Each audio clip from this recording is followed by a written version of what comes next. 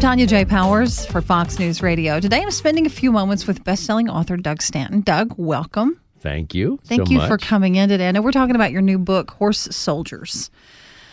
This is also the big new movie the new movie is based on this. Tell me a little bit about the book and kind of which movie is based on this. And let's kind of give the listener the full story here. So the full story is this. I published a book called Horse Soldiers in 2009. It was on the New York Times bestseller list for quite a while. It's been republished by my great publisher, Scribner, as a movie tie-in edition, and it's now #1 on the New York Times list as 12 Strong, as is the movie. Right. And people will probably recognize the name of the book, obviously, because it's been out for a while. And then if they don't, I guarantee you the 12 Strong will trigger their memory when they've seen, of course, the commercials with Chris Hemsworth, who's the big name in this. This looks like a really interesting movie. I think the first thing I've got to ask you about the book that this is based on. Sure. Did they really ride horses? Yeah, they did. So the movie 12 Strong follows very closely my book, and they rode horses. This is the group of the small band of brothers who in October of 2001, just weeks after 9/11, rode into Afghanistan on horses alongside their Afghan allies to overthrow the Taliban. It's this kind of secret story about an event, 9/11, that we all know, and I'm really pleased that it's coming out as a movie because this was an epic mission, and it's been a real trip. This is a real life story. This really happened. It really did. For all of us, I think the thing to think about is imagine the World War II. Imagine an OSS officer dropped behind enemy lines in Germany or France, has to link up using language skills, cultural awareness of the political situation, religious affiliations, bind together disparate resistant groups to overthrow the Nazis. In this case, these small group of horse soldiers dropped in. They had all those skills, trained in the Special Forces model, and linked up with the Afghans and went after the Taliban. And they did it in about 6 weeks. The Pentagon thought it might take a year. If they got caught, there probably was no rescue. This was a very bare-bones, inexpensive, highly effective mission, and it worked. And the amazing thing is, it was the answer to 9/11. This was, as Jerry Bruckheimer, producer of the movie, who really has carried the day on this, said this was payback. This was, and let's kind of go back mentally to the time in the weeks right after 9/11. This was obviously a devastating act on our country, and this was also something that all of us was like the delineation line in you felt safe for a long time, and then all of a sudden you didn't, and it was a very emotional time for everybody on a lot of different levels. When this happened, you mentioned this group of special forces. They went in. This was not a group. I mean, like you said, it was all but a suicide mission. Apparently, I mean, at least they thought that way it might be if there was no rescue. What kind of mindset did these guys have to go in and attempt this? It sounds. This is how they're trained. They're trained to work behind enemy lines in small groups and to think and adapt really quickly. The United States Army Special Forces are a rare breed, and this movie and this book are unique in that there aren't many things about them out there. This is not a Navy SEALs movie. It's not a Delta Force movie. These are diplomats and warriors rolled into one, making kind of national decisions on behalf of the U.S. in the dirt with the Afghans as they move forward. So they're trained to fail. They're really interesting guys. Like they would be giving exercises in their training which they cannot succeed, but they don't know that. So what the trainers are looking for is who pops up, who's resilient. Really interesting kind of thinking, and then plus the whole kind of soft power side of what they do with language and religion and culture. Really emerge that with what they call kinetic operations, made it hugely effective. How did you decide to write about this? I wrote a book about World War II called In Harm's Way, about the sinking of the Indianapolis. Fascinating story. It was a survival story. I was just really drawn in. I was a contributor. I used to work for magazines quite a bit, Esquire and Men's Journal, and when 9/11 happened, I thought, what about the modern soldier? What are they thinking of today? What's going on? And I basically, by peeling back the onion over a 5-year period, was able to talk to elements of every single part of the military involved in this, the Air Force, the CIA, the Army helicopter pilots. It took a lot of time, but as I got into it, what was drawing me in was what I've just talked about. Who are these guys?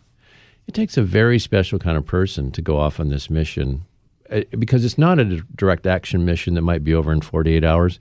This was probably a year-long deployment in the mountains, fighting and living on horseback. And you asked about the horses. That's how the Afghans were traveling. So they just, when the general said, let's ride horses, they said, okay, we're going to do that.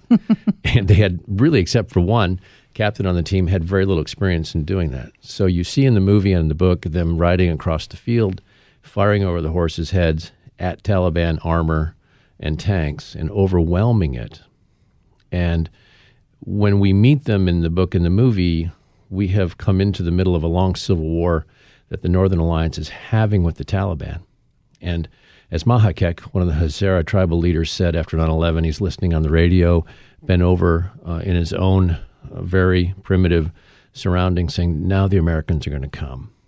And this will be the answer to our prayers, which is, what do we do about the armor? We can swarm them with the horses, but as soon as we take the ground, they blast us off of it. So my book is really a Western with lasers. And so is the movie. That's exactly what I was thinking. Okay, I'm glad we got there. It is. We're on the same page here.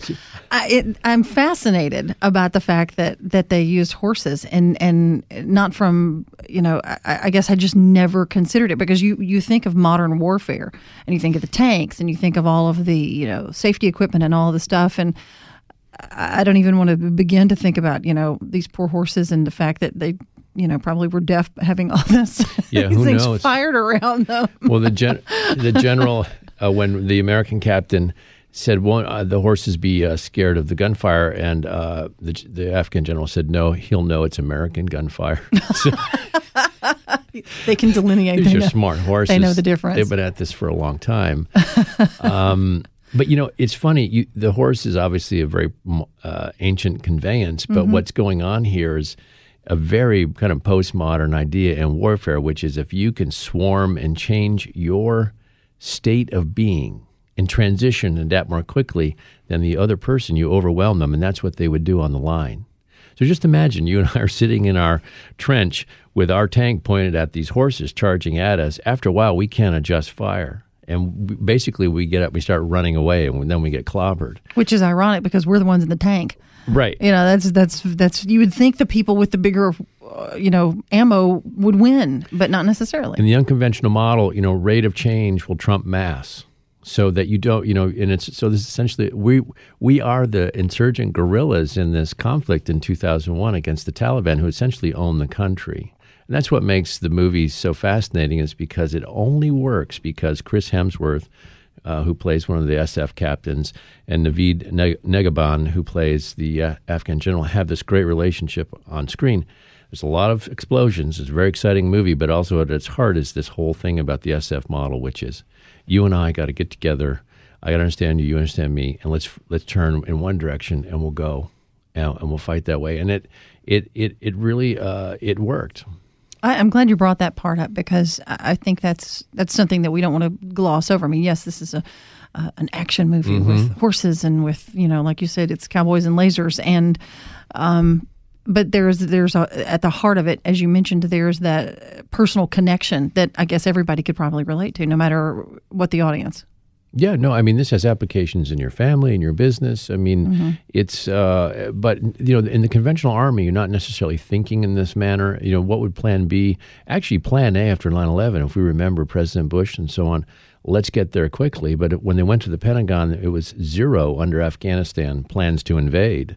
So these guys got the call, and they'd never gotten the call in our history. And it's because they had this special skill set.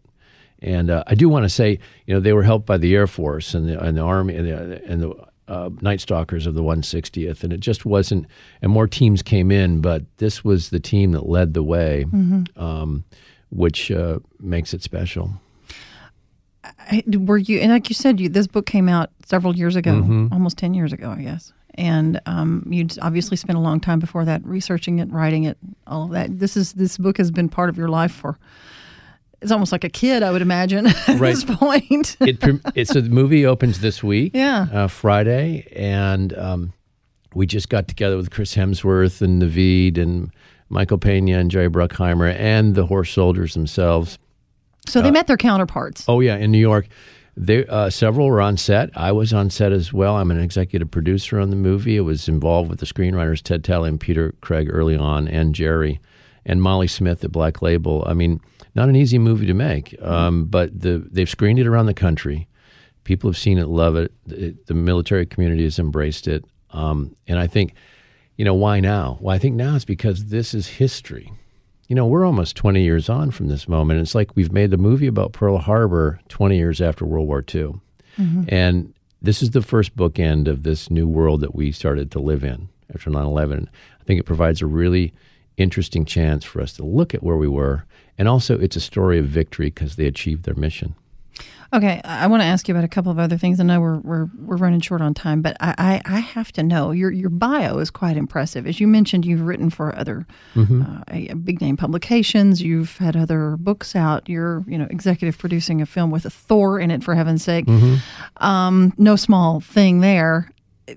Yeah, your bio mentions something about getting an acting lesson from Harrison Ford, and that's the thing that's stuck in my head. I have to know what happened there. Well, he's a great guy, and I was doing a cover story for him for Men's Journal, I think, my great editor, Terry McDonald, and I just, I always want to do something with people. I always want to know how they're like us.